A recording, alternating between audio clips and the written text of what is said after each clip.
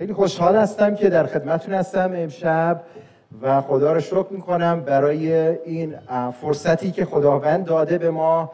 ما خیلی هیجان زده بودیم که بیاییم در این سفر و بیاییم خدمت کنیم به فارسی زبانا.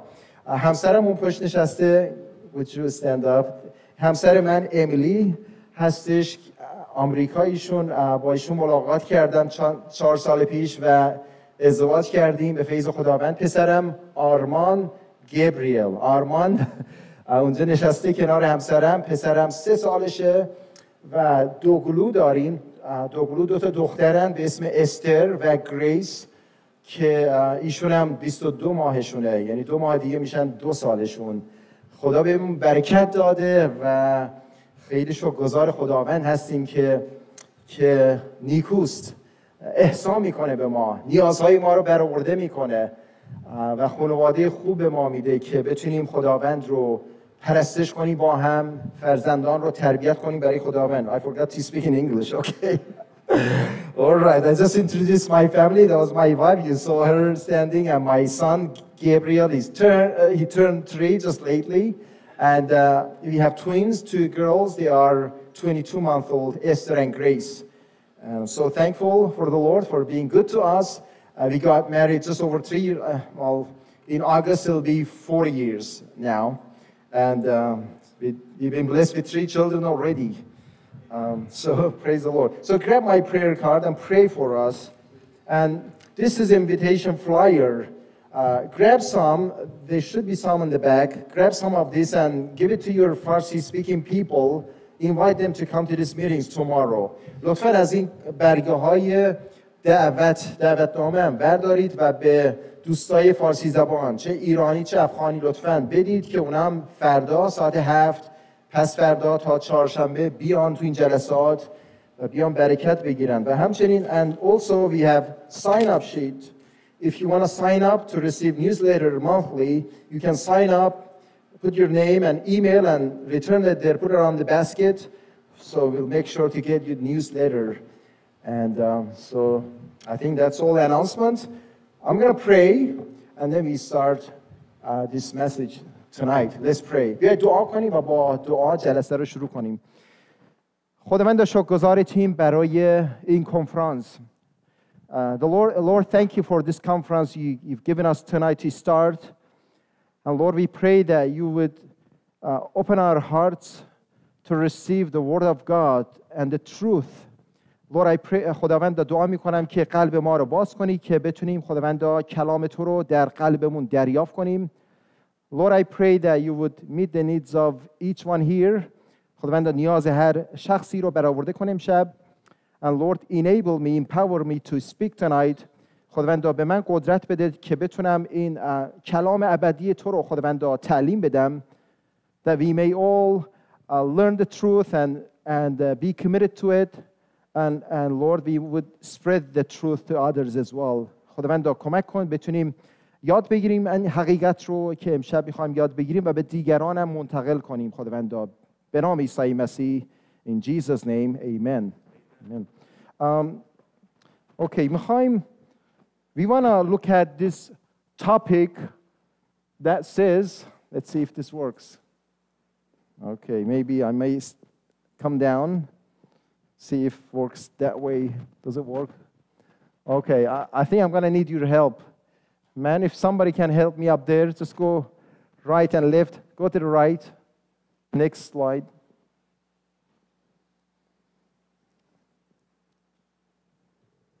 The topic that I'm going to speak about is the Bible corrupted? Because we grew up as a Muslim, you know, in Iran, most of us, and we've been taught that the Bible is corrupted with the coming of the complete Word of God, Quran. Yeah, so it's working. The Quran is complete Word of God, and the Bible is corrupted. به ما گفتن که کتاب مقدس نسخ شده، تحریف شده. با آمدن قرآن کتاب کامل، دین کامل، کامل کننده تمامی ادیان اسلامه و محمد آخرین پیامبر. بنابراین ما دیگه نیاز به انجیل و تورات نداریم، اونا تحریف شده. میخوایم ببینیم که آیا واقعا تحریف شده کلام خداوند. We want to see if truly the Bible is corrupted and if there is evidence that the Bible is corrupted. As Muslims claim that it is corrupted, let's see if there is evidence in the Quran or in the Bible. So we're going to look at evidence. So evidence, we're going to look at internal evidence like what is written in the Quran and also in the Bible. We're going to look at external evidence, external, that's out of Bible, out of Quran. Is there any evidence out there that proves that the Bible is corrupted? And also the impact of the Bible. Has Bible any impact on the lives of people? If not, then it's probably not the word of God. It's corrupted probably. بنابراین میخوایم 3 تا شواهد رو ببینیم که آزمایش کنیم کتاب مقدس رو که ببینیم آیا تحریف شده. اولین شواهد داخلیه، یعنی از داخل قرآن و کتاب مقدس میخوایم ببینیم که آیا وعده‌ای هستش که قرآن بگه که آره تورات و انجیل تحریف شده. و شواهد خارجی یعنی اون چیزی که خارج از قرآن و کتاب مقدس باشه، یعنی یه چیزی در بیرون در دنیا شواهدی باشه که ثابت کنه که تحریف شده کتاب مقدس. و همچنین سومین شواهد تأثیر کتاب مقدس. اگه کتاب مقدس تأثیر نداشته باشه توی زندگی ما، نشون میده که تحریف شده و کتاب ساخته نوشته دست انسانه و هیچ الهامی از طرف خدا نیست و نمیتونه تأثیر بذاره به زندگی ما. اگه تأثیر داشته باشه نشون میده که از الهام خداست. بنابراین میخوایم این شواهد رو ببینیم. Okay, پس we're gonna look at internal evidence first. So number one, promises. Let's look at some promises. If Muslims claim that the Bible is corrupted, there has to be a promise in the Quran that would say the Bible has been corrupted. So we have the perfect word of God, the Quran. Let's look at the Quran, see what the Quran says. Look at these promises. In the Quran, we're going to read a few verses. Okay, I'm struggling here. Okay, here we go. وعده ها در قرآن رو میخوایم اول ببینیم توی قرآن آیا وعده ای هستش که بگه که تورات انجیل تحریف خواهد شد. Okay, we're gonna look at chapter 2 verse 87. Here in the Quran it says we gave Moses the book that's Torah, and followed him up with a succession of messengers. So obviously the Quran says that that refers to Allah. Allah has given Torah. The book refers to Torah, the 5 books of the Bible, to Moses. So obviously there's a credit there for the Torah. At least Torah, the 5 books of the Bible, is not corrupted. Allah has given this Torah to Moses. I'm not saying that the Quran is the word of God. I'm claiming this. I don't believe in the Quran, so okay? But Muslims claim that the Bible is corrupted. Quran doesn't say that. We're going to look at that more. بنابراین میخوایم تورات رو نگاه کنیم. توی سوره بقره آیه 87 میگه و همانا به موسی کتاب تورات را دادیم و پس از او پیامبرانی را پشت سر هم فرستادیم. الله به موسی تورات رو میده.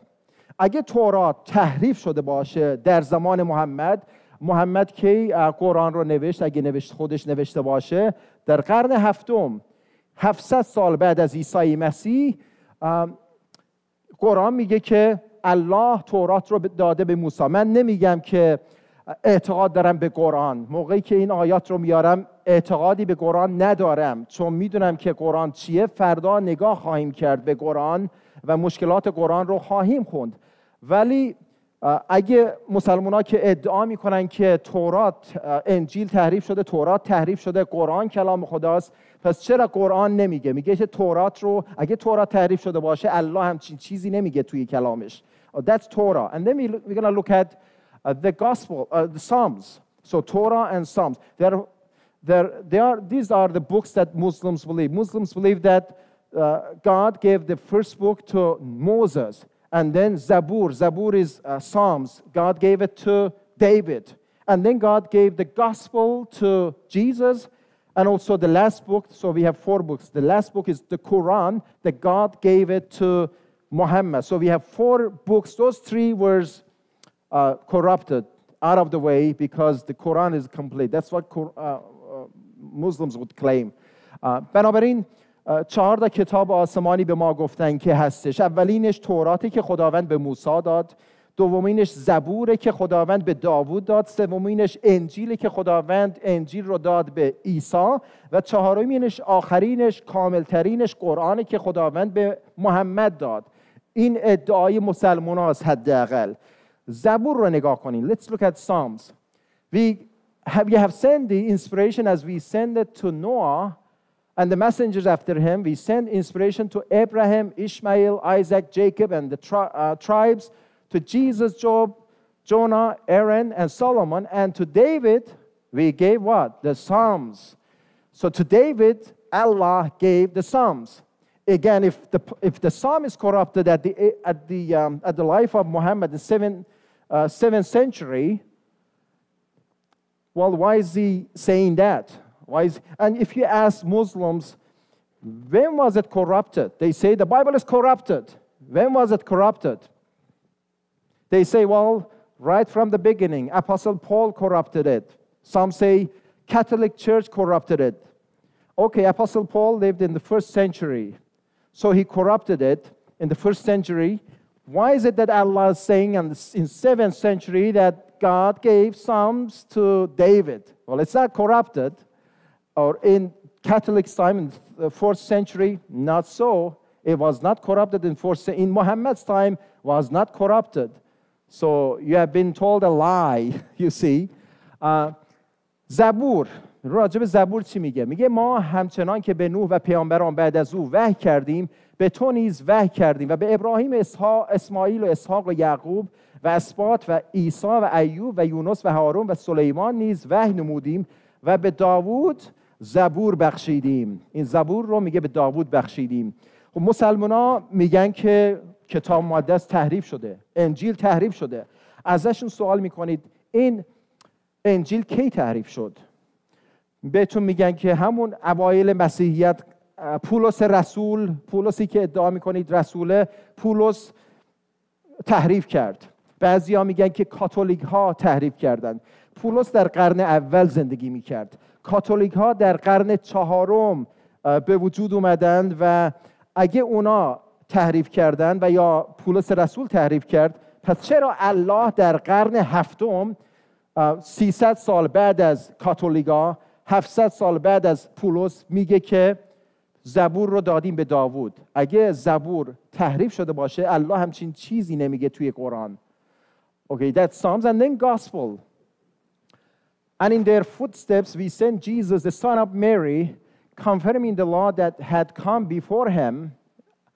So that refers to Torah. So it was confirmed. The Torah was confirmed before Jesus. We sent him the gospel. We sent Jesus the gospel. Therein was guidance and light. In the gospel, Allah says there is guidance and light. If you want to receive guidance and light, go to the gospel that we gave it to Jesus. And confirmation of the law that had come before him, even that confirms Torah. If the Torah and the gospel, New Testament is corrupted, why is Allah saying that in 7th century? It doesn't make sense, does it? انجیل رو ببین، سوره مائده آیه 46 چی میگه؟ میگه پیامبران و عیسی پسر مریم را به دنبال آنان، این البته چیز شده، یه خورده اینور اونور شده، موقعی که فایل رو اکسپورت میکردم در آوردیم، در حالی که تورات را که پیش از او دیگر بود تصدیق داشت و به او انجیل را عطا کردیم. به عیسی اشاره میکنه، به عیسی میگه انجیل را عطا کردیم که در آن هدایت و نوری است و تصدیق کننده تورات قبل از آن است. بنابراین انجیل میگه داده شده به عیسی که در انجیل چی هستش؟ هدایت و نوره.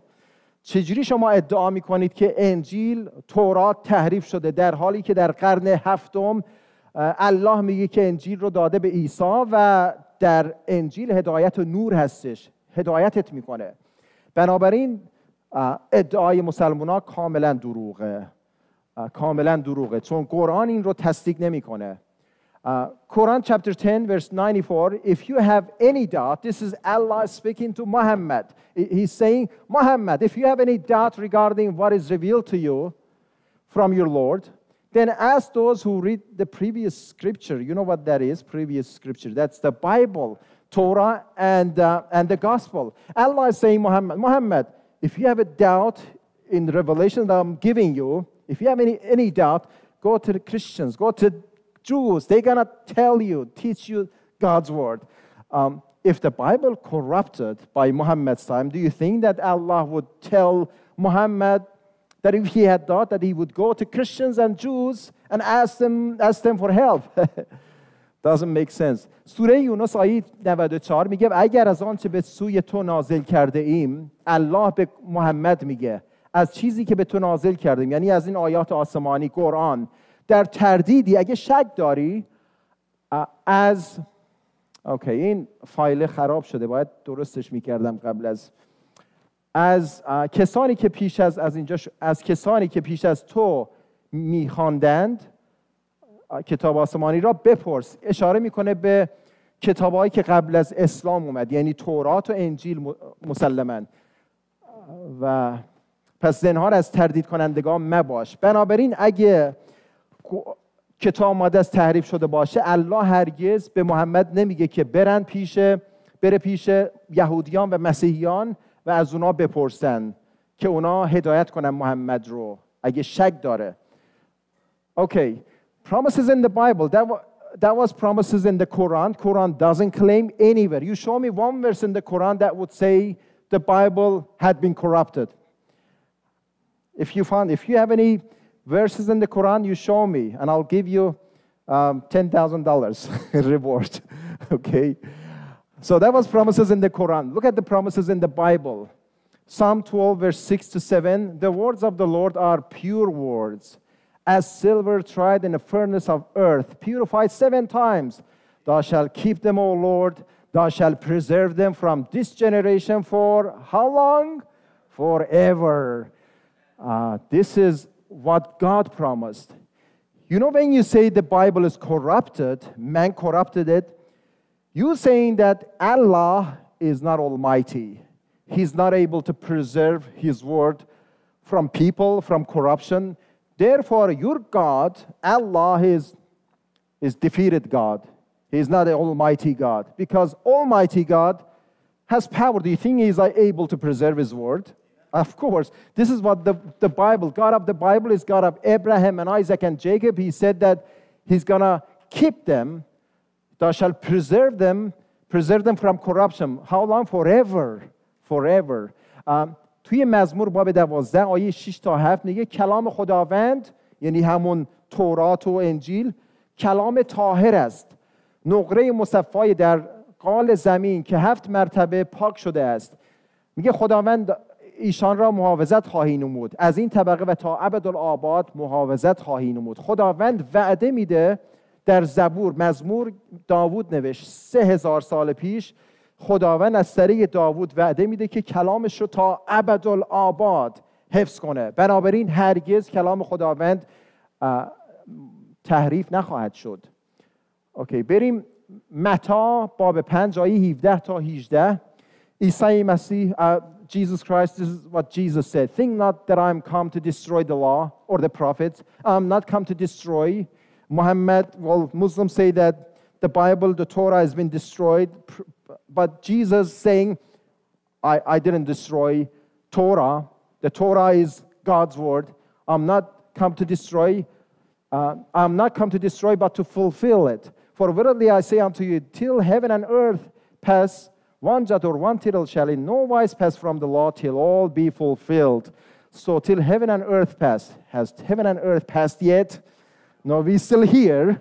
So one jot or tittle, even little letter, little things from the Bible is not going to be corrupted. It's going to be protected, preserved. And Jesus said, this gospel of the kingdom shall be preached in all the world as a witness to all nations, then shall the end come. Is the end of the world here yet? Not yet, we are here. Jesus said, this gospel of the kingdom shall be preached in all the world as a witness to all nations.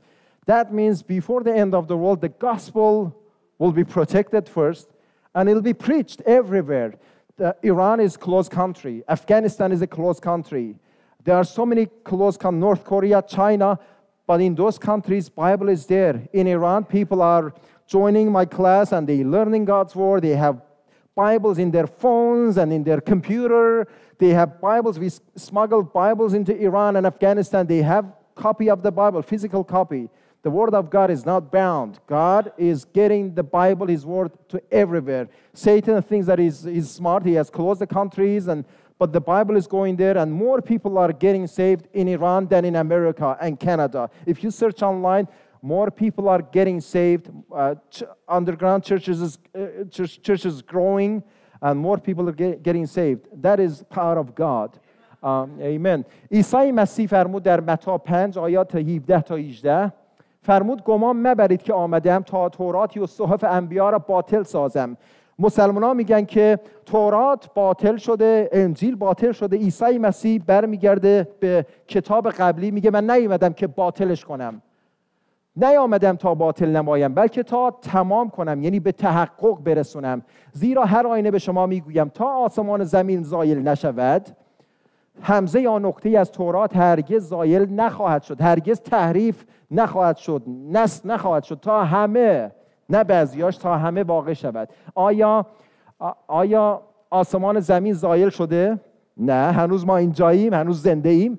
بنابراین طبق وعده عیسی مسیح میگه تا آسمان زمین زایل نشه، یعنی یه زمانی آسمان زمین نابود خواهد شد. میگه تا اون زمان نقطه یا همزه، حتی کوچکترین چیزی از کتاب مقدس، از تورات زایل نخواهد شد. این وعده عیسی مسیح. آیا میتونیم به عیسی مسیح اعتماد کنیم؟ یقینا. عیسی مسیح تنها کسی بود که مرده رو زنده کرد، مریضا رو شفا داد، کورها رو بینا کرد، به 5000 نفر غذا داد. تنها شخصی که مرد از مردگان زنده شد، بر مرگ و دنیای مردگان غلبه یافت. محمد چیکار کرد؟ به من یه معجزه‌ای از محمد نشون بده، یه معجزه‌ای از زرتشت نشون بده، از بودا، از کریشنا، هر دینی رو بیاری، یه معجزه‌ای ازشون نشون بده که یکی از این اشخاص، بنیانگذاران ادیان، بتونن مرده رو زنده کنن. نداریم. تنها شخصی که ثابت کرد در عمل عیسی مسیح بود.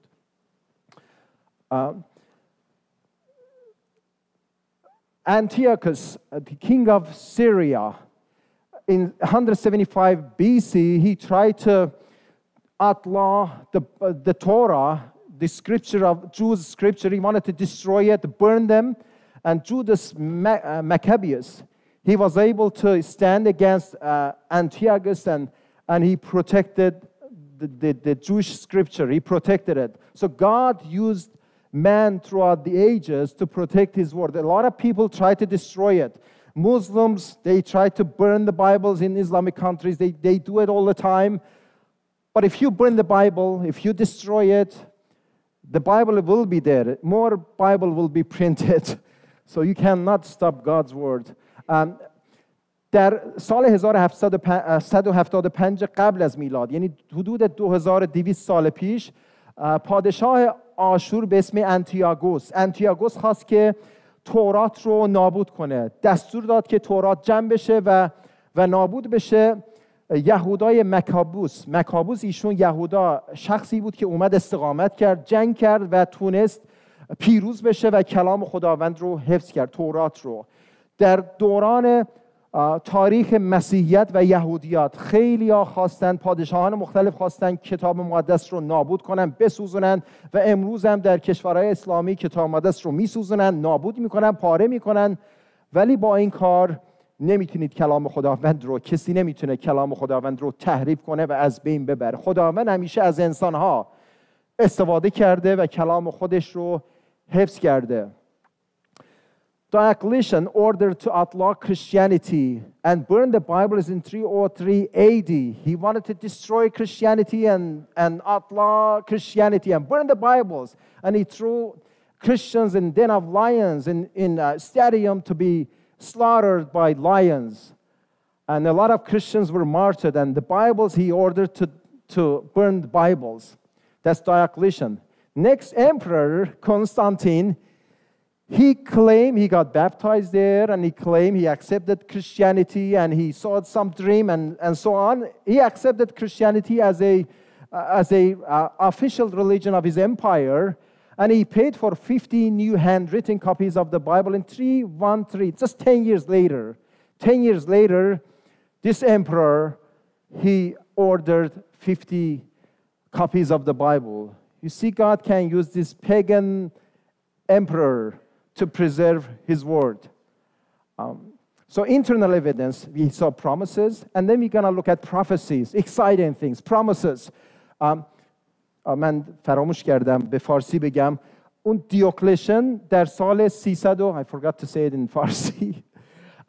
دیوکلشن در سال 303 میلادی دستور داد که مسیحیت از بین بره، دستور داد که کتاب مقدس سوخته بشه و مسیحی‌ها رو انداختن توی لانه شیران در استادیوم. مردم می اومدن نگاه میکردن، مسیحی‌ها رو مصلوب میکردن، به شیر مینداختن که شیرا بخورن اینا رو، و اینا پول میدادن، می اومدن توی استادیوم که تماشا کنن و لذت میبردن از کشته شدن، شهید شدن مسیحیان. این دیوکلشن بود که ظالم بود، خیلی امپراتور بدی بود، ضد مسیحیت، ضد خدا بود. ولی امپراتور بعدی به اسم کنستانتین در سال 313 میلادی، 10 سال بعد از اون، ایشون مسیحیت رو به عنوان مذهب امپراتوری خودش قبول کرد به صورت مذهب رسمی، و خودش 50 جلد کتاب مقدس دستنویس رو دستور داد، پولش رو داد که کپی بشه و داشته باشه. ببینید خداوند از امپراتور، حتی امپراتور بگیم بی خدا، میتونه استفاده کنه که کلامش رو حفظ کنه. We saw internal evidence, promises, and we're going to look at prophecies. Prophecies, Cyrus.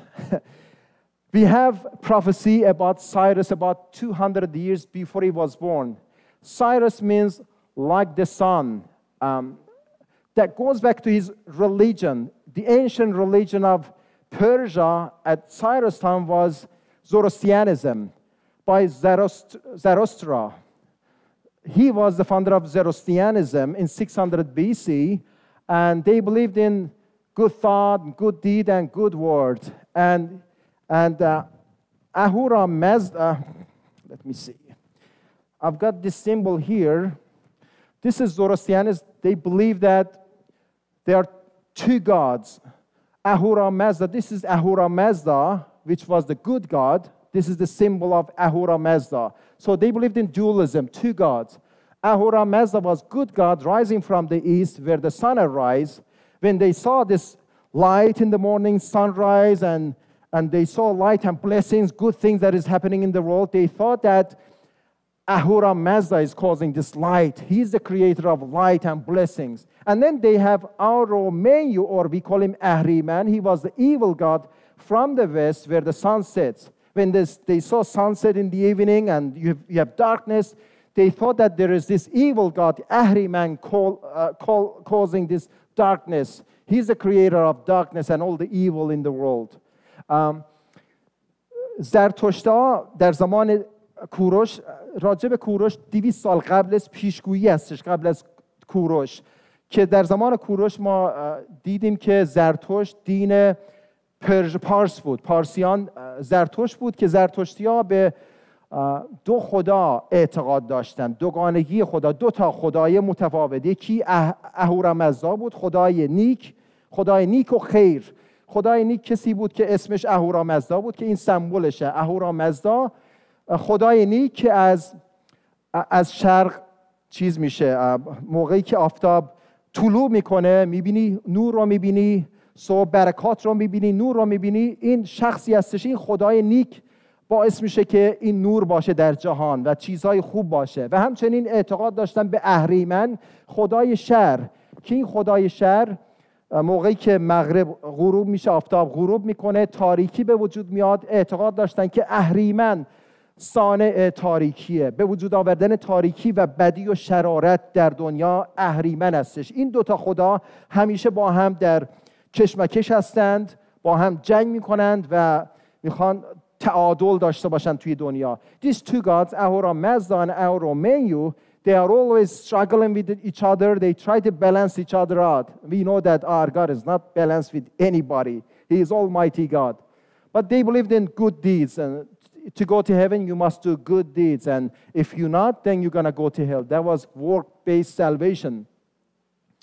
So Isaiah 45, verse 1 to 7, we have prophecy about him 200 years before he was born. It says, thus says the Lord, that's Jehovah, to his anointed, to Cyrus. This anointed in Hebrew is Mashiach. Mashiach is Messiah. The word Messiah means anointed, chosen one. It doesn't mean that he is the Christ, the Son of the living God, but he's the chosen one. God chose Cyrus. Why? In verse 4, he tells us why. He says, for Jacob my servant's sake, and Israel mine elect, I have even called thee by thy name. I have surnamed thee, though thou hast not known me. God knew that children of Israel, they're going to turn their back on God in the future, and Babylonians going to come. Jeremiah prophesied about the captivity of Babylon. They're going to go to Babylon for 70 years, and God is going to raise a king that refers to Cyrus. He's going to come and deliver them. So God chose Cyrus to deliver them from the captivity that hasn't happened yet. In Isaiah's time, Jews were in the land, everything is fine. But this is prophecy about the future.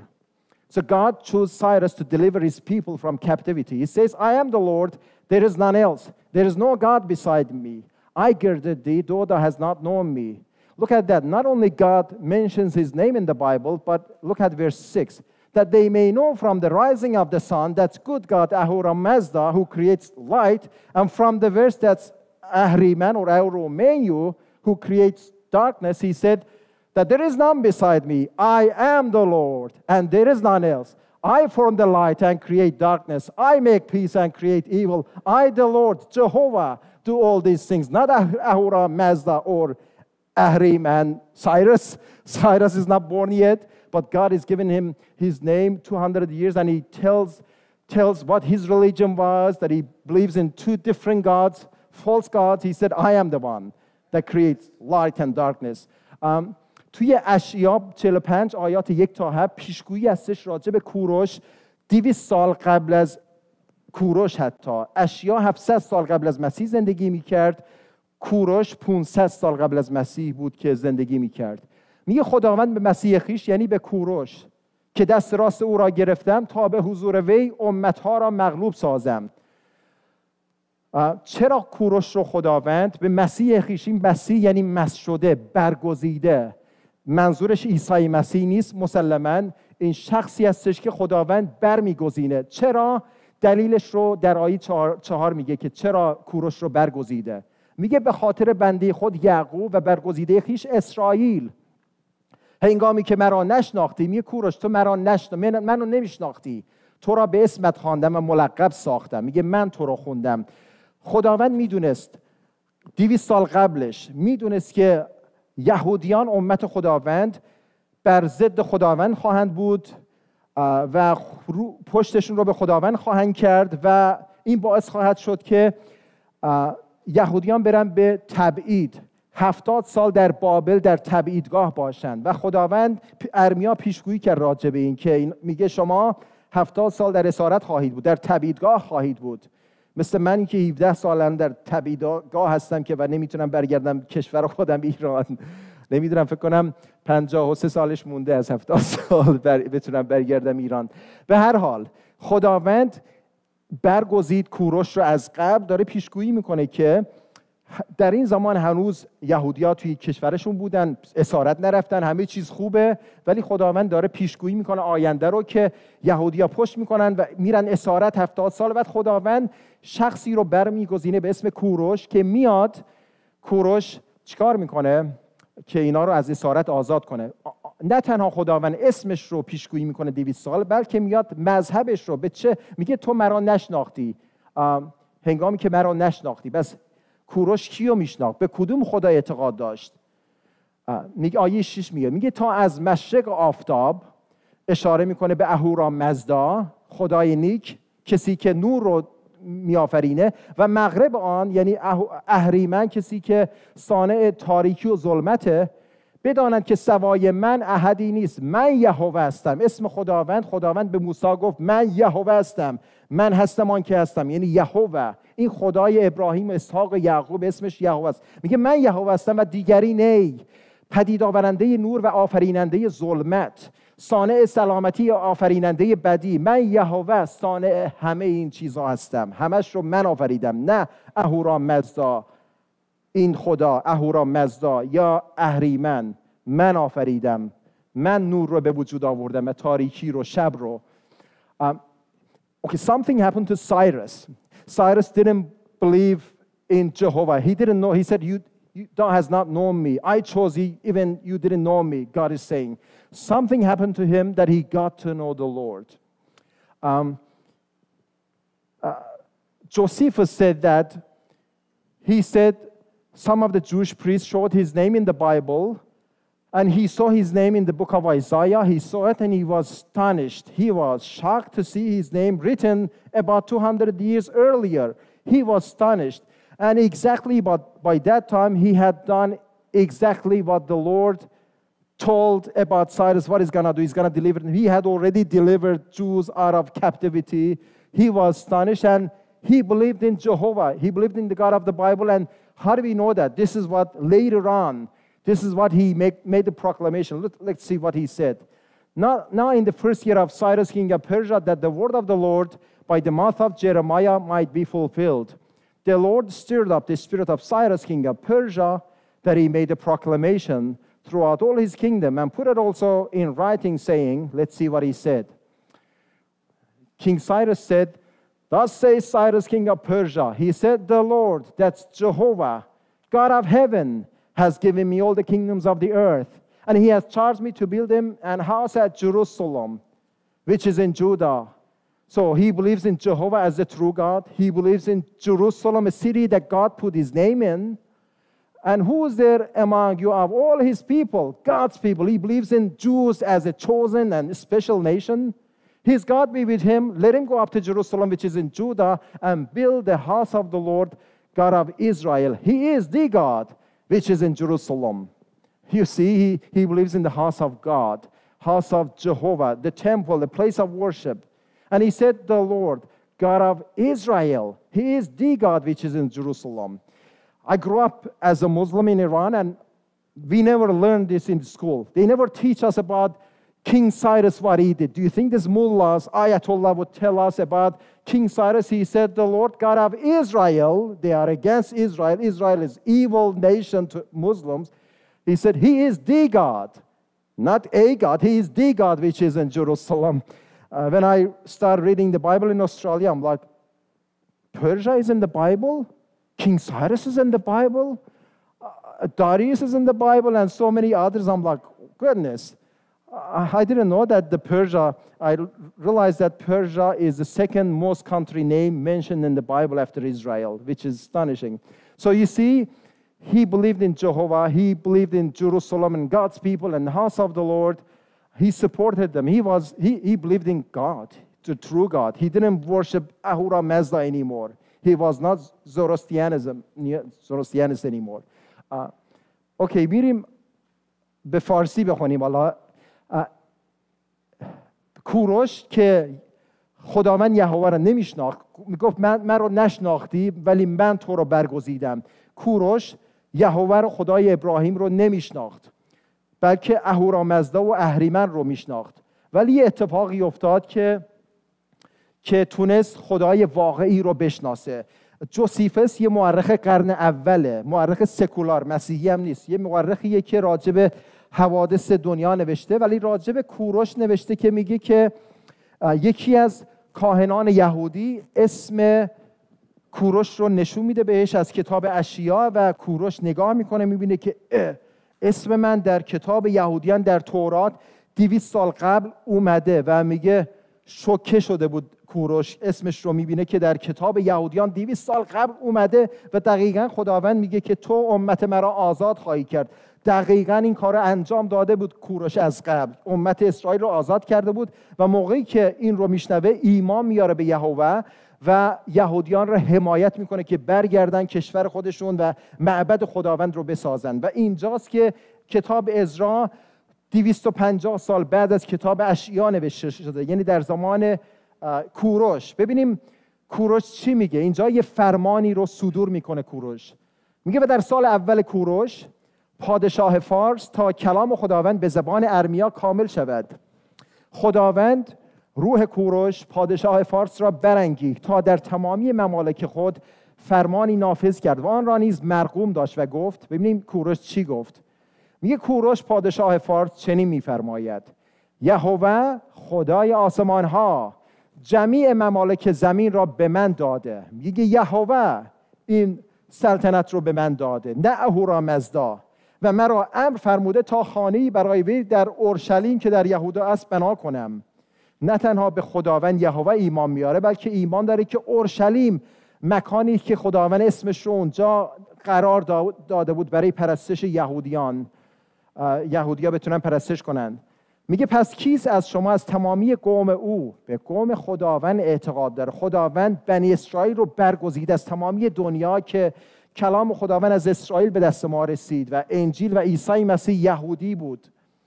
که خدایش با وی باشد، او به اورشلیم که در یهودا است برود و خانه یهوه را که خدای اسرائیل و خدای حقیقی است در اورشلیم بنا نماید. من گفتم به انگلیسی که ما در ایران که بزرگ شدیم توی مدرسه هرگز راجع به کوروش، تاریخ کوروش رو، پارس رو یاد نگرفتیم که به ما راجع به کوروش بگن که کوروش ایمان آورد به یهوه، گفت که خدای اسرائیل که ایران بر ضد اسرائیل و خدای حقیقی است در اورشلیم بنا نماید. بنابراین ما رو فریب دادن، هیچ موقع راجع به کوروش ببین نمیخوان که ما تاریخ رو یاد بگیریم، نمیخوان که ما حقیقت رو بدونیم. به ما از اول فقط یه سری تاریخ اسلامی، همش راجع به اسلام که محمد اومد این برکات رو آورد، دین صلح رو آورد، برکات رو آورد. پس چرا نابود شد کشور ایران؟ چرا افغانستان نابود شده؟ اگه اسلام دین پربرکتیه، محمد پیام، پس چرا این کشورها همیشه هم دیگر رو میکشن؟ همیشه در خال خون ریزی، جنگ، جدال، آزادی نیست، صلح نیست، آینده نیست. 17 سال نتونستم برگردم کشورم. این چه دینیه که فقط میخواد بکشه؟ به هر حال به ما حقیقت رو یاد ندادند. Okay, we had prophecy of King Cyrus 200 years, which is amazing prophecy, but also we have prophecy of telecommunication that proves the Bible, which is accurate, not corrupted. Prophecy of telecommunication by Job. Job lived about 4,000 years ago, by the time of Abraham. At Abraham's time, God is asking Job, he's saying, canst thou send lightnings that they may go and say unto thee, here we are. God is saying to Job, can you send lightnings, the signal, the reception, that they may go, they that's referring to lightnings, that they may go and say unto thee, to Job, here we are. So you have your phone and your mom is calling you, you pick up the phone and the signal brings your mom's voice all the way from Iran, and you pick up your phone and your mom say, is that Afshin? And I say, yes, this is Afshin. Michael, my Persian name is Afshin. Yes, this is Afshin. Here I am, Mama. So you see, this is prophecy of telecommunication. توی کتاب ایوب، البته ایوب 38 آیه 35 میگه، خداوند به ایوب میگه، ایوب 4000 سال پیش زندگی میکرد در زمان ابراهیم. خداوند به ایوب میگه آیا برگ‌ها را میفرستی؟ میگه آیا تو هستی که برگ‌ها را میفرستی تا روانه شوند؟ این برگ‌ها روانه شوند تا و به تو بگوین، یعنی این برگ‌ها داره سخن میگه، به تو بگوین اینک حاضریم. مادرت زنگ میزنه از ایران و این سیگنال، این برق، این سیگنال صدای مادرتون رو از ایران میاره از طریق گوشی و مادرتون میگه افشین، تویی افشین پسرم؟ و میگم ماما بله حاضرم، بفرمایید من افشینم. صحبت میکنین، صدا رو از طریق تلفن که برق اشاره میکنه با همون سیگنال، یقینا این اشاره میکنه به تلفن، موبایل. 4000 سال پیش خداوند در کتاب مقدس پیشگویی میکنه راجع به تلفن.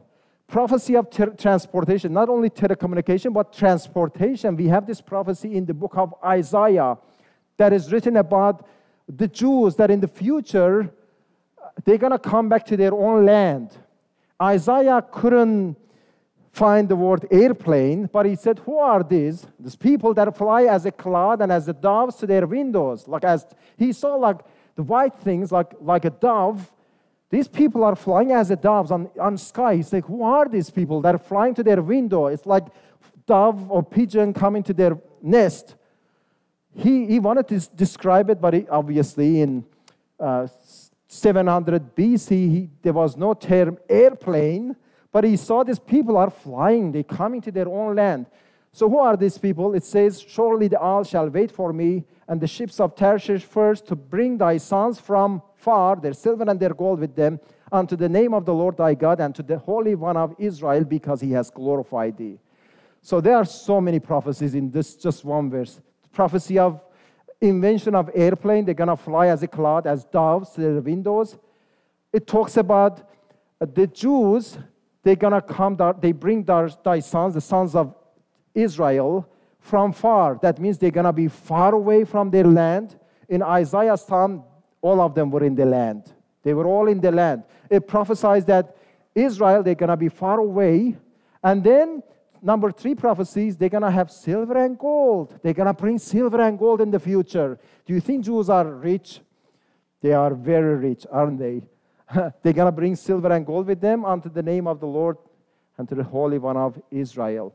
Okay, te اشیا باب 60 آیه 8 تا 9 پیشگویی هستش راجع به اختراع هواپیما که 700 سال قبل از مسیح 2700 سال پیش اشیای نبی داره نگاه میکنه میبینه در روح با الهام روح القدس میگه اینها کیستند؟ این افرادی هستند که مثل ابر پرواز میکنن و مانند کبوتران بر وزنهای خود. مثل کبوتر. خب اشیا دید یه چیز، یه اشخاصی، انسانهایی هستن که مثل کبوتر در آسمان پرواز میکنن و میان بر وزنهای خود دارن میان. خب واژه هواپیما نبود در زمان اشیا 2700 سال پیش، ولی اشیا تونست دقیقاً توصیف کنه هواپیما رو که دید این اشخاص دارن پرواز میکنن، میان از نقاط دور، میان با خودشون طلا و نقره میارند، به سرزمین خودشون برمیگردن. اشاره میکنه به امت بنی اسرائیل که در زمان آخر برمیگردن به کشور خودشون، که در سال 1948 میلادی یهودیان دوباره بعد از 1900 سال به عنوان امت رسمی شناخته شدند و برگشتن. خیلی از یهودی‌ها از ایران رفتن اسرائیل، از روسیه خیلی یهودی‌ها روسیه بودند برگشتن اسرائیل، از آمریکا و اروپا خیلی‌ها برگشتن و توی سرزمین خودشون ساکن شدن و هنوز برمیگردن، ولی زمانی که عیسی مسیح میاد همه‌شون برمیگردن به سرزمین خودشون، به اسرائیل. Prophecy of television.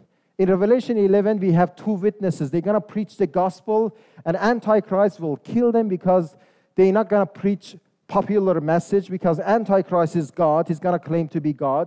And these 2 witnesses, they're going to preach Jesus, not Antichrist, and Antichrist will kill them.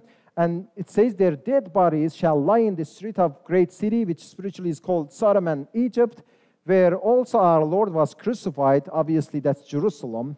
And they of the people and the kindreds and tongues and nations shall see their dead bodies 3 days and a half, and shall not suffer their dead bodies to be put in the graves. So these two dead bodies of 2 witnesses, they're going to lay on the street in Jerusalem. And then people from all nations, all kindreds and tongues, they're going to see their dead bodies. Do you think that they're going to travel from all over the world to go to Jerusalem to see 2 dead bodies? Would you pay airplane ticket and everything to fly to Jerusalem to see 2 dead bodies? Would you spend $5,000 at least to go there and see 2 dead bodies? No, nobody would do that in right mind. So what is that talking about? That talks about television. The people will see it. It didn't say how, but they will see it. They shall see their dead bodies. Obviously, today we know that through television, news spread so fast all around the world. And so that's prophecy of television. And توی مکاشفه باب 11 آیه 8 2 تا شاهدین در 7 سال مصیبت، ربایش اتفاق خواهد افتاد و بعد 7 سال مصیبت شروع خواهد شد در دنیا. کسایی که ایمان نداشتن به عیسی مسیح در این دنیا باقی خواهند ماند. دجال ظهور خواهد کرد و رهبر دنیا خواهد شد. یه واحد پول، یه مذهب در دنیا خواهد بود توسط این دجال. و این دجال این 2 تا شاهدین آسمانی رو که راجع به عیسی مسیح موعظه میکنن، این دجال میکشه این 2 نفر شاهدین خداوند رو و این جسد این 2 نفر توی خیابون اورشلیم میفته. میگه بدنهای ایشان در شارع، یعنی در خیابان عام شهر عظیم که معنی روحانی به صدوم و مصر مسماست، جایی که خداوند ایشان نیز مصلوب گشت، یعنی عیسی مسیح، یعنی در اشاره میکنه به اورشلیم، خواهد ماند. و گروهی از اقوام و قبایل و زبانها و امتها بدنهای ایشان را 3 روز و نیم نظاره میکنند، یعنی تماشا میکنند بدنهاشون 3 روز و نیم. همه اشخاص از اقوام و قبایل و زبانها و امتها، همه دنیا. گفتم آیا مردم از نقاط مختلف دنیا میخوان برن تو اورشلیم این جسد 2 نفر رو ببینن؟ آیا شما باشید بلیت میگیرید هواپیما که برید تو اورشلیم جسد 2 نفر رو ببینید، جسد مرده 2 نفر رو؟ هیچ آدم عاقلی این کار نمیکنه. پس این به چی اشاره میکنه؟ کلام خداوند اشاره میکنه به تلویزیون. همه خواهند دید. نمیگه تلویزیون، ولی میگه همه دنیا نظاره تماشا خواهند کرد، یعنی تلویزیون. خیلی پیشگویی هستش، فقط من چند تاش اشاره کردم. Isaiah 7:14, but the best prophecy is about Jesus Christ. Those prophecy of television, telecommunication, that's fine. That gives credit to the Bible, but this is most important. Jesus Christ is the center of the Bible. It says, therefore the Lord himself shall give you a sign. This is a sign. This is like miracle. It's not normal. Behold, the virgin shall conceive and bear a son and shall call his name Emmanuel. Is that happen? Yes, in Matthew we read that Jesus was born of a virgin. The virgin girl won't have a baby. This is a sign. This is a miracle. God is going to give his son to come and die on the cross for our sins to save us. پیشگویی مهمتر اون چیزا، اختراع هواپیما، این چیزا خوبه که صحت میده، به سندیت میده به کتاب مقدس که تحریف نشده. ولی خب پیشگویی مهم، پیشگویی درباره عیسی مسیح که محور کتاب مقدسه. عیسی مسیح پسر خدا که یاد خواهیم گرفت یعنی چی عیسی مسیح پسر خدا. آیا خداوند زن و بچه داره؟ نه، خداوند نه زن داره نه بچه داره، ولی خداوند پسر داره که معنیش رو یاد خواهیم گرفت. یعنی چی پسر داره؟ پیشگویی راجع به عیسی مسیح میگه بنابراین خود خداوند به شما آیتی خواهد داد. این یه آیت و نشونه است، یعنی معجزه اتفاق خواهد افتاد. اینک باکره حامله شده، پسری خواهد زایید و نام او را امانوئل خواهد خواند. باکره معمولا حامله نمیشه، ولی میگه با معجزه یه باکره حامله خواهد شد، پسری به دنیا خواهد آورد و اسمش رو میذارن امانوئل. امانوئل یعنی خدا با ما، یعنی پسر خداوند در واقع خداوند که میاد با ما انسانها باشه. دقیقاً این اتفاق افتاد. در انجیل متی میخونیم که مریم باکره حامله شد، با قدرت روح القدس در ایشون ساکن شد و مریم حامله شد و عیسی رو به دنیا آورد که به اسم امانوئل معروف شد. امانوئل یعنی خدا با ما. Okay, we're going to skip this. There's prophecy about Jesus, not only his birth but also his death in the book of Daniel 9. Yeah, we don't have time. We're going to skip this. Luke chapter 9, Jesus referred to this day. It was the day that Daniel prophesied about the Messiah shall come and then he shall die, but not for himself. That was the day when Jesus presented himself on Palm Sunday as the Messiah. So anyway, but we're going to skip this. در انجیل لوقا میخونیم که در دانیال باب 9 پیشگویی میکنه نه تنها راجع به تولد عیسی مسیح بلکه در راجع به مرگ عیسی مسیح پیشگویی میکنه که عیسی مسیح میاد که بمیره. هدف آمدن عیسی مسیح مردن بود، مرگ روی صلیب که یاد خواهیم گرفت که چرا مرد. اومد که قربانی گناهان ما بشه، که در لوقا باب 19 عیسی مسیح این زمان رو، ظهور عیسی مسیح رو اشاره میکنه به پیشگویی دانیال که در این زمان اون پیشگویی دانیال به تحقق یافت. عیسی مسیح ظهور یافت و برای گناهان ما مصلوب شد و یهودی‌ها ایمان نیاوردند. Okay, that's internal evidence, promises and prophecies and proofs. Let's look at a few proofs.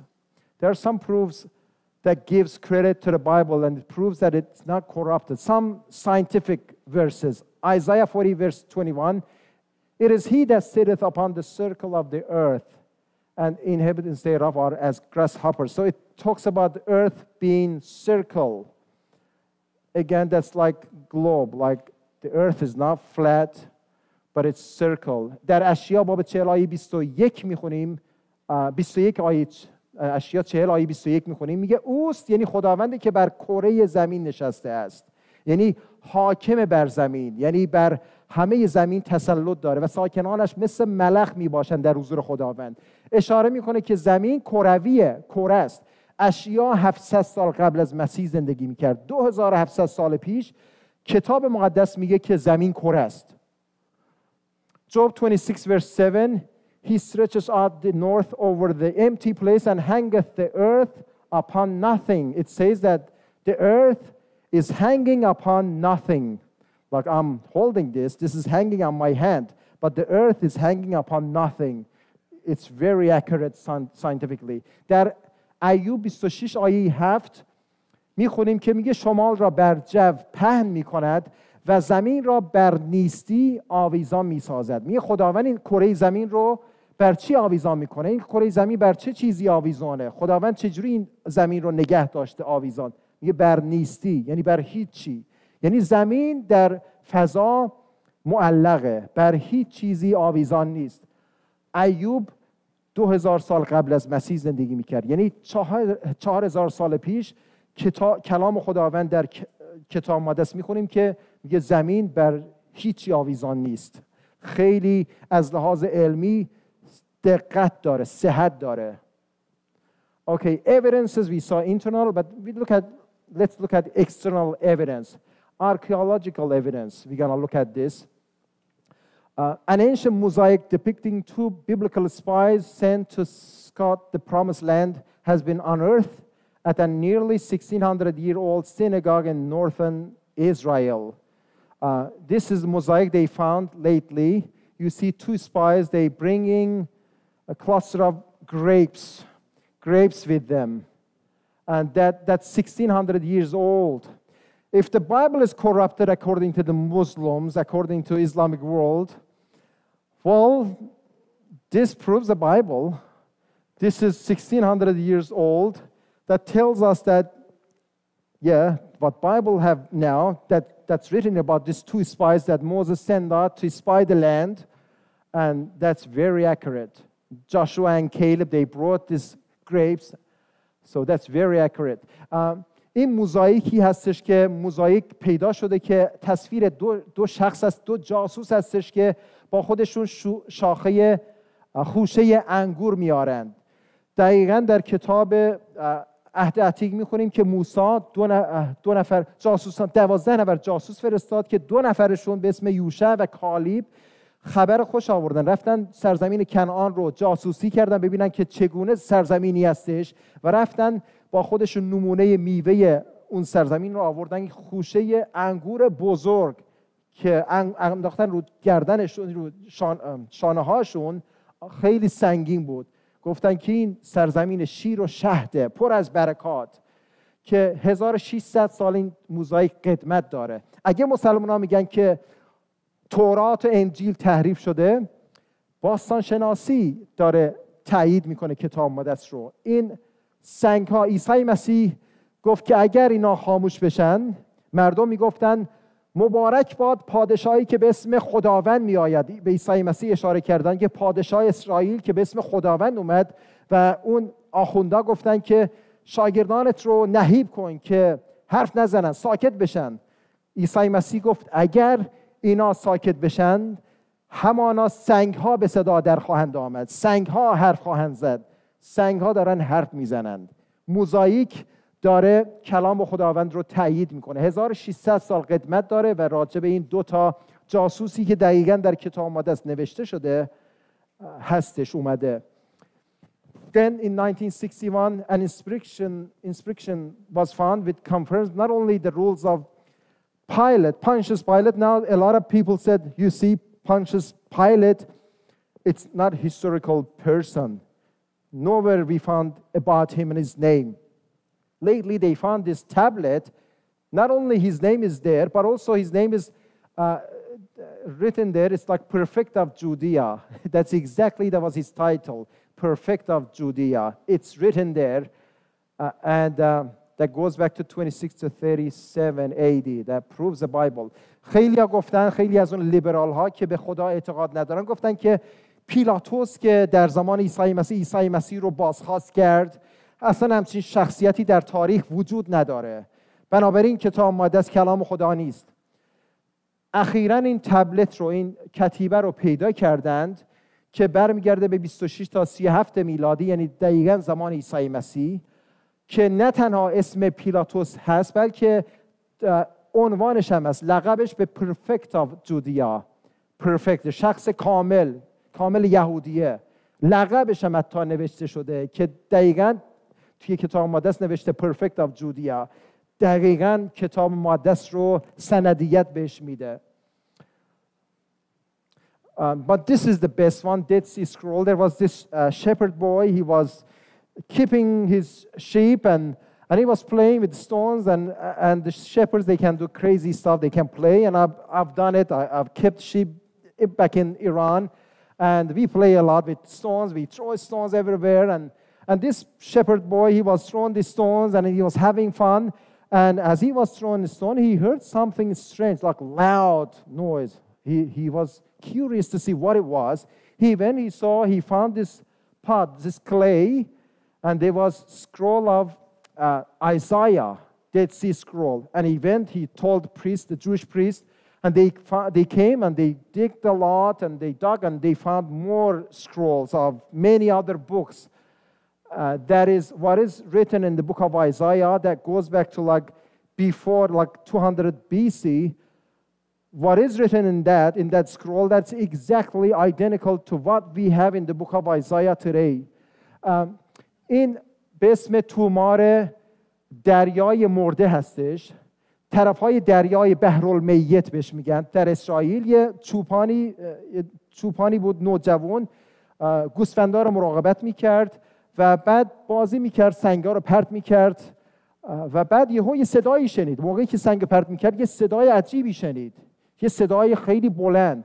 رفت نگاه کنه ببینید چه صدایی بود از اونجا اومد. رفت نگاه کنه توی غار، دید که یه ظرف سفالی رو پیدا کرد و درش رو باز کرد. این تومار اشعیای نبی رو پیدا کرد که برمیگرده به سال 200 قبل از میلاد، 2200 سال قدمت داره. اومد به کاهنان یهودی داد، بهشون گفت که من اینو پیدا کردم و اینا اومدن بیشتر گشتن تو این گمران بهش میگن، اینجا گشتن، غارهای زیادی بود و توش این چیزها رو، این سفالا رو، ظرفای سفالی رو پیدا کردن و تومارهای دیگه پیدا کردن از کتاب مقدس و همچنین کتابهای تاریخی که کلام خدا نیست. خیلی چیزا بود که یهودیان نگه داشته بودن، اینا پیدا کردن. این مخصوصا کتاب اشعیا که پیدا شده، کل اشعیا توش هست. همون چیزی که اونجا نوشته شده 2200 سال پیش دقیقاً همونیه که در کتاب اشعیای نبی در عهد عتیق میخونیم. هیچ مو نمیزنه. چیه ثابت میکنه؟ ثابت میکنه که تورات تحریف نشده. مسلمان‌ها دارن دروغ میگن. کلام خداوند حفظ شده، تحریف نشده.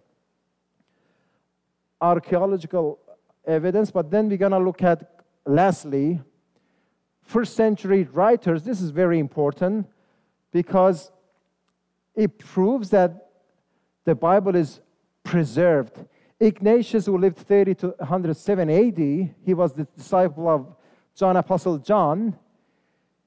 He quotes every New Testament book except 3 John and Jude, giving the same readings as King James Bible. So he wrote a lot of letters. In his letters, in his books that we have today, he has quoted a lot of New Testament verses. Like I have written a discipleship book called Learn of Me. And in my book, I have quoted a lot of Old Testament and New Testament scripture verses. And what you have, if you read their letters today that they quoted, you compare it with your Bible, it's identical. What does that prove? He lived in the first century. That proves that the Bible is preserved, not corrupted. That's Ignatius. These are the verses that he quoted in his letters. These are the verses.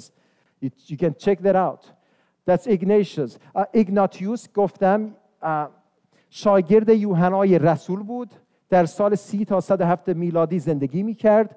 ایشون نامه‌های رساله‌هایی نوشته که رساله‌هاش امروز در کتابخونه‌ها هست. کشیش من این رساله‌های ایشون رو داشت توی استرالیا. توی رساله‌ها خیلی از آیات عهد جدید رو نقل قول کرده. من کتاب فارسی نوشتم به اسم از من تعلیم یابی. تو این کتاب من کتاب مقدس نیست. کتاب شاگردسازی که کمک میکنه که در ایمانتون رشد پیدا کنید، ولی در این کتاب من خیلی از آیات کتاب مقدس رو آوردم نوشتم و این شخص هم از کتاب مقدس آیاتی رو در رساله های خودش نوشته و اگر اون آیات رو که در کتابای ایشون هستش مقایسه کنید با کتاب مقدس که این آیاتی که ایشون نقل قول کرده که این آیات رو اگه نگاه کنید در انجیل متی باب 1 آیه 1 رو نقل قول کرده، آیه 23 رو و غیره، اگه چک کنید دقیقاً همون چیزی که ایشون 2000 سال پیش نوشته مقایسه کنید با انجیل کنونی همونه. ثابت میکنه که کتاب مقدس کاملا حفظ شده و هرگز تحریف نشده. Clement of Rome was the one who lived 30 to 100 AD. He was companion of Paul and Luke. He also wrote in his epistles, he quotes so many New Testament scripture. Again, if you compare it with your Bible, it's same. Polycarp lived 65 to 155. چیزو یادم رفت. کلمنت آف روم ایشون هم رساله هایی نوشته، در قرن اول زندگی میکرد. باز نوشته های ایشون رو که آیات عهد جدید رو آورده اگه چک کنید با کتاب مقدس خودتون، انجیل خودتون، مو نمیزنه. بعد نفر بعدی Polycarp, he was disciple of Apostle John.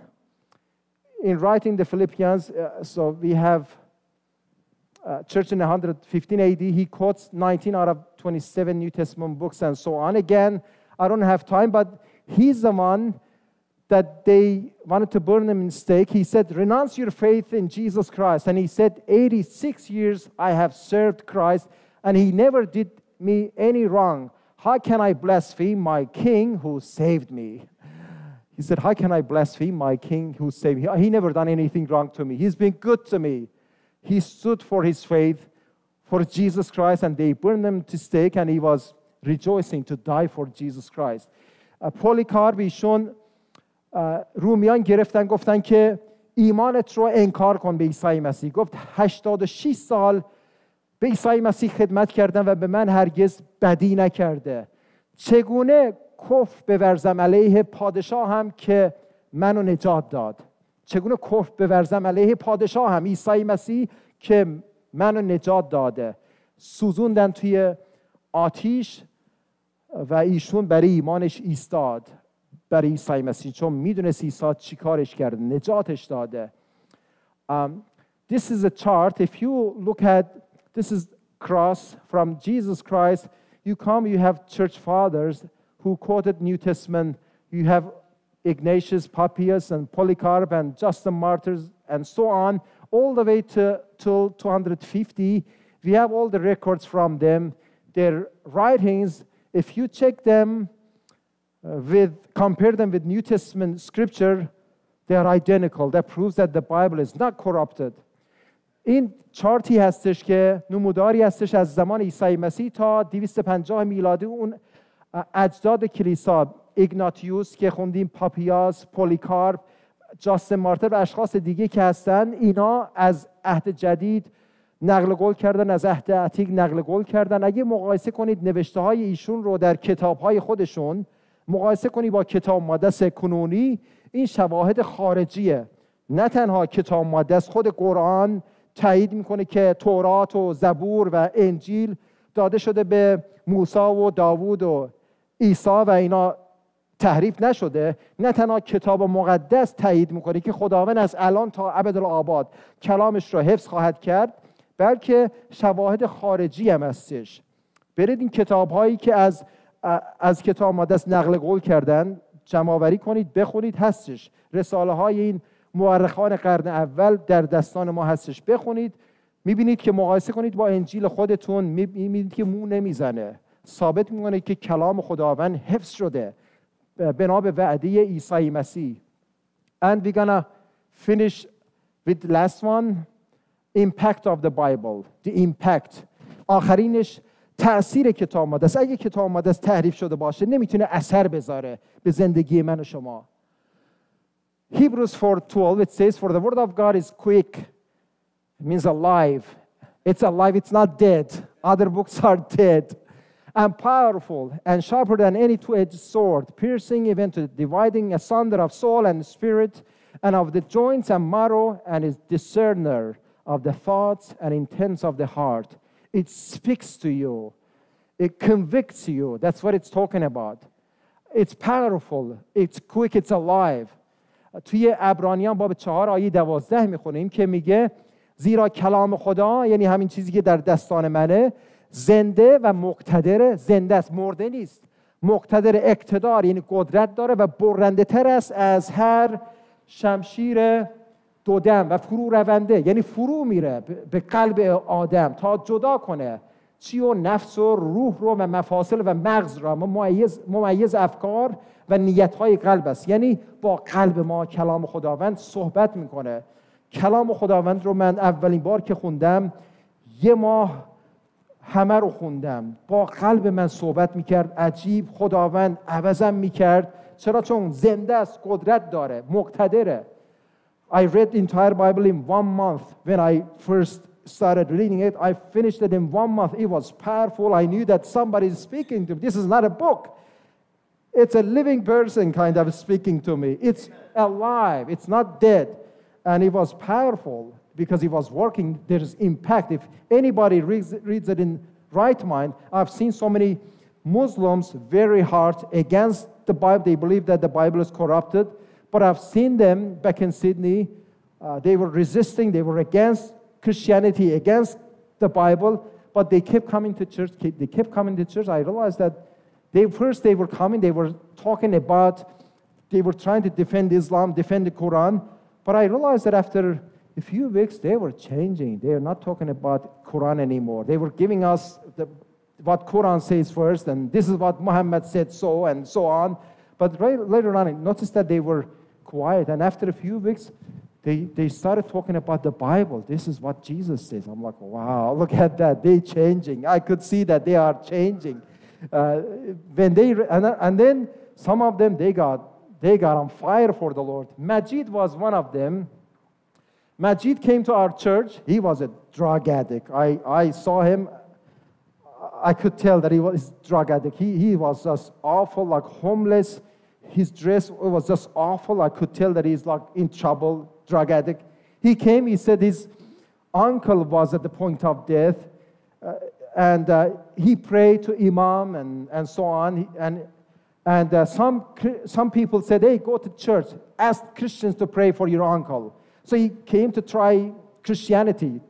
So he came, he asked us to pray for his uncle, and we prayed at church, and I asked him if he could stay at church so I can share the gospel, tell him how to be saved. He stayed, and I shared the gospel with him, and he prayed and received Jesus as his Savior. He kept coming to church. Next day, his uncle was healed totally, like free, no more sickness at all. He was dying. He was totally healed. And back in Iran, we didn't even see. We just prayed for him from Australia. He got healed. He got saved himself. He kept coming to church, and he was growing in his faith. And I realized that he is changing. He got transformed. He got delivered from addiction. And look at that. That's Majid. He's giving out tracts on the street, telling people about Jesus. He got delivered from addiction. He was transformed. He could see that the Bible changed him, delivered him. The religion of Islam never delivered him from addiction. Imam didn't deliver him. Muhammad didn't deliver. Quran didn't deliver him. You read the Quran, you read any book, religious book, you're not going to be free from drugs. It's not going to deliver you from drug addiction. But if you read the Bible and believe it, I promise you, you'll be delivered. You will be. Because I've seen so many people being delivered from... there was one Australian man addicted to heroin, and Pastor Piper led him to the Lord, and he was such a sweet, godly, humble person, loving the Lord. He was coming to church. He was always just crying when he heard the preaching.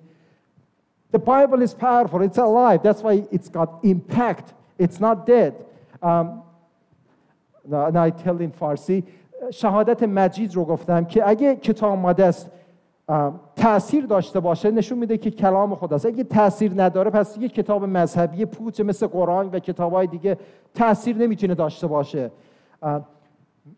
مجید اومد یه بار کلیسای ما توی استرالیا من 12 سال زندگی کردم. اومد کلیسای ایرانی خودمون اونجا و داییش در حال مرگ بود، داشت میمرد، مریض بود شده بود، وحشتناک داشت میمرد و دعا کرده بود به امامان و پیامبران و همه و بهش گفته بودن که ای برو کلیسا بذار مسیحی‌ها دعا کنند.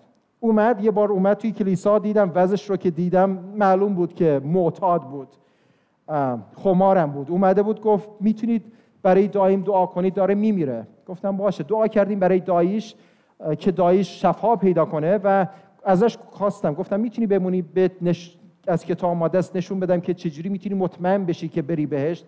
گفت بله. صحبت کردم، بهش بشارت دادم، ایمان آورد، نجات پیدا کرد. روز بعد داییش شفا یافت از اون مریضی، کاملا شفا یافت، از بیمارستان آزاد شد. و این مجید بعد از یه مدت دیدم که اعتیاد رو معلوم بود که آزاد شده از اعتیاد. کتاب مقدس رو میخوند، میومد کلیسا، مینشست، گوش میداد به کلام خداوند، آزاد شد. شما کدوم مذهبی رو میتونید پیدا کنید؟ کدوم کتاب مذهبی رو میتونید پیدا کنید که از اعتیاد شما رو آزاد کنه؟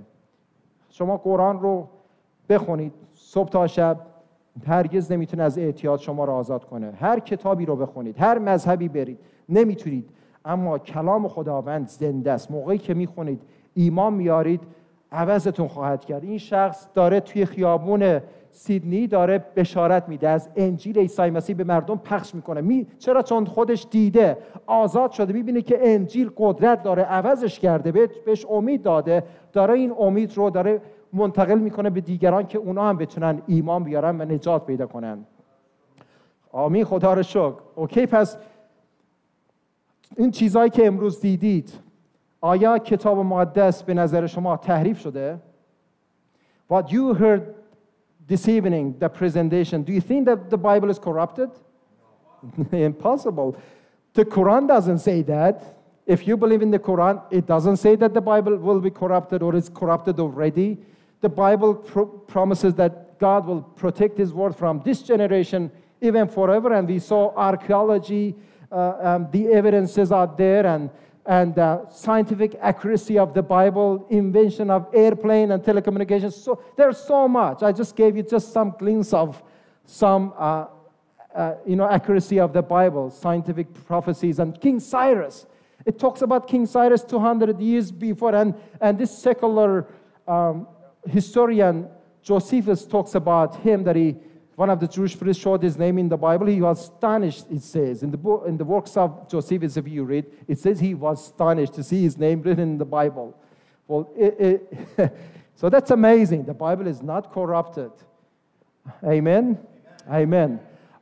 This was just the foundation. I just wanted to lay the foundation, but I'm going to give you more tomorrow we're going to learn about the Quran and then who Jesus is and how He's the Son of God. This is something that Muslims struggle, and we're going to deal with this next few days. And keep coming back, please. If you're not saved, you're going to hear from the Bible how you can be saved, how you can be sure of going to heaven. لطفاً برگردید دوباره فردا، تشریف بیارید، دوستاتون رو بیارید، این کسایی که مسیحی نیستن بیارید که فردا بیشتر یاد خواهیم گرفت از قرآن، از مشکلات قرآن و همچنین عیسی مسیح که چجوری عیسی مسیح پسر خداست، این رو یاد خواهیم گرفت. و مهمتر از همه چجوری میتونید مطمئن بشید که بعد از مرگ بهشت خواهید بود. این چیزهایی که یاد گرفتیم امروز این شواهدی که یاد گرفتیم، چندین روزه میریم بیرون، نورث ونکوور، شمال ونکوور، میریم این برگه های دعوتنامه رو میدیم به ایرانیا. واقعا خیلیا زده شدن از خدا. اسلام باعث شده که مردم غضبناک بشن از خود خدا. حتی حق دارن، چون اسلام میبینن که اسلام پوچه، توش حیات نیست، توش برکت نیست، کشورمون رو نابود کرده و حق دارن. ولی خب نمیدونن که خدایی هستش که دوستشون داره، خدایی هستش که عاشقشونه. این رو نمیدونن و کلا خداوند رو رد میکنن. ایتیست میگفتن که من ایتیست هستم و خیلی خنده دار بود که با بعضی از اینا ملاقات کنی، عصبانی بودن و غیره. ولی این چیزی که امروز ای کاش اونا می اومدن می نشستن اینجا گوش میدادن به این شواهدی که از قرآن، از کتاب مقدس و این چیزا که حالا اینا اعتقاد ندارن، شواهد خارجی مخصوصاً این آثار باستانشناسی رو نگاه کنید. این پیشگویی ها راجع به کوروش که اینا خیلی از اینا عاشق کوروش هستن. همه ایرانی عاشق کوروش هستن. من خودم یکیشونم. By the way, I forgot to show something. Okay, I got this from North Vancouver and I'm excited about it. This is Cyrus cylinder. This is what King Cyrus, he made a proclamation. He sent it throughout all his kingdom. He said, the Lord God of heaven has given him the kingdoms of the earth, and God commanded him to deliver his people, Israel, from the captivity, and he did it. So this is what he wrote about. This is in Britain, in England, in the museum that's kept there right now. That's in cuneiform text, cuneiform, if you can read it. That's what King Cyrus wrote on this, and they found this lately, like 100 years ago, and that's kept in Britain. And they took this in Shah's time in 1971. They took it from Britain to Iran, and Shah Reza had like celebration. He accepted this King Cyrus, and he kind of celebrated 2,500 years of Persian Empire. And it was just amazing. This went back to Iran and came back to Britain.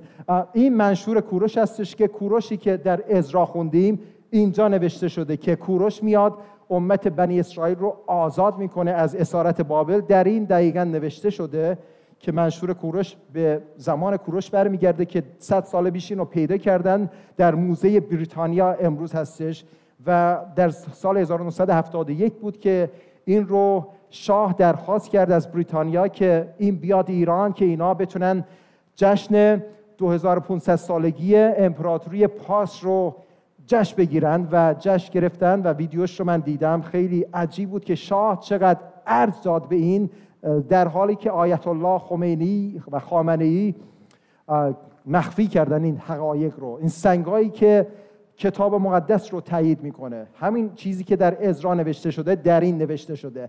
سنگ، آثار باستانشناسی کتاب مقدس رو تایید میکنه. این ایتیستا بیان به من بگن چجوری این کتاب مقدس اگه کلام خدا، اگه خدا نیست، پس چرا این همه پیشگویی هستش؟ چرا این چیزا اسناد باستانشناسی هستش؟ این یکی دوتا نیست، صدها شاید هم هزاران اسناد هستش که در دستان ماست و ثابت میکنه که کتاب مقدس عجیبه، کلام خداست، زنده است و ما رو نجات میده. آمین. Okay, we're gonna close in prayer, but if you want to be sure of going to heaven tonight, you don't have to wait till tomorrow. We can show after the service, we can show you from the Bible how you can be sure of going to heaven. به انگلیسی گفتم که اگه مطمئن نیستید که بعد از مرگ راهی بهشت خواهید شد، همین امشب میتونید مطمئن بشید. میتونیم کلام خداوند رو باز کنیم و بهتون نشون بدیم که چجوری میتونید مطمئن بشید که برید بهشت. اگر خواستید بیایید بگید و ما میتونیم باز کنیم کتاب مقدس رو بهتون نشون بدیم که چجوری میتونید نجات پیدا کنید، عوض بشید، تولد دوباره داشته باشید، با خداوند در رابطه باشید، حیاتش رو داشته باشید. آمین. Okay, let's pray.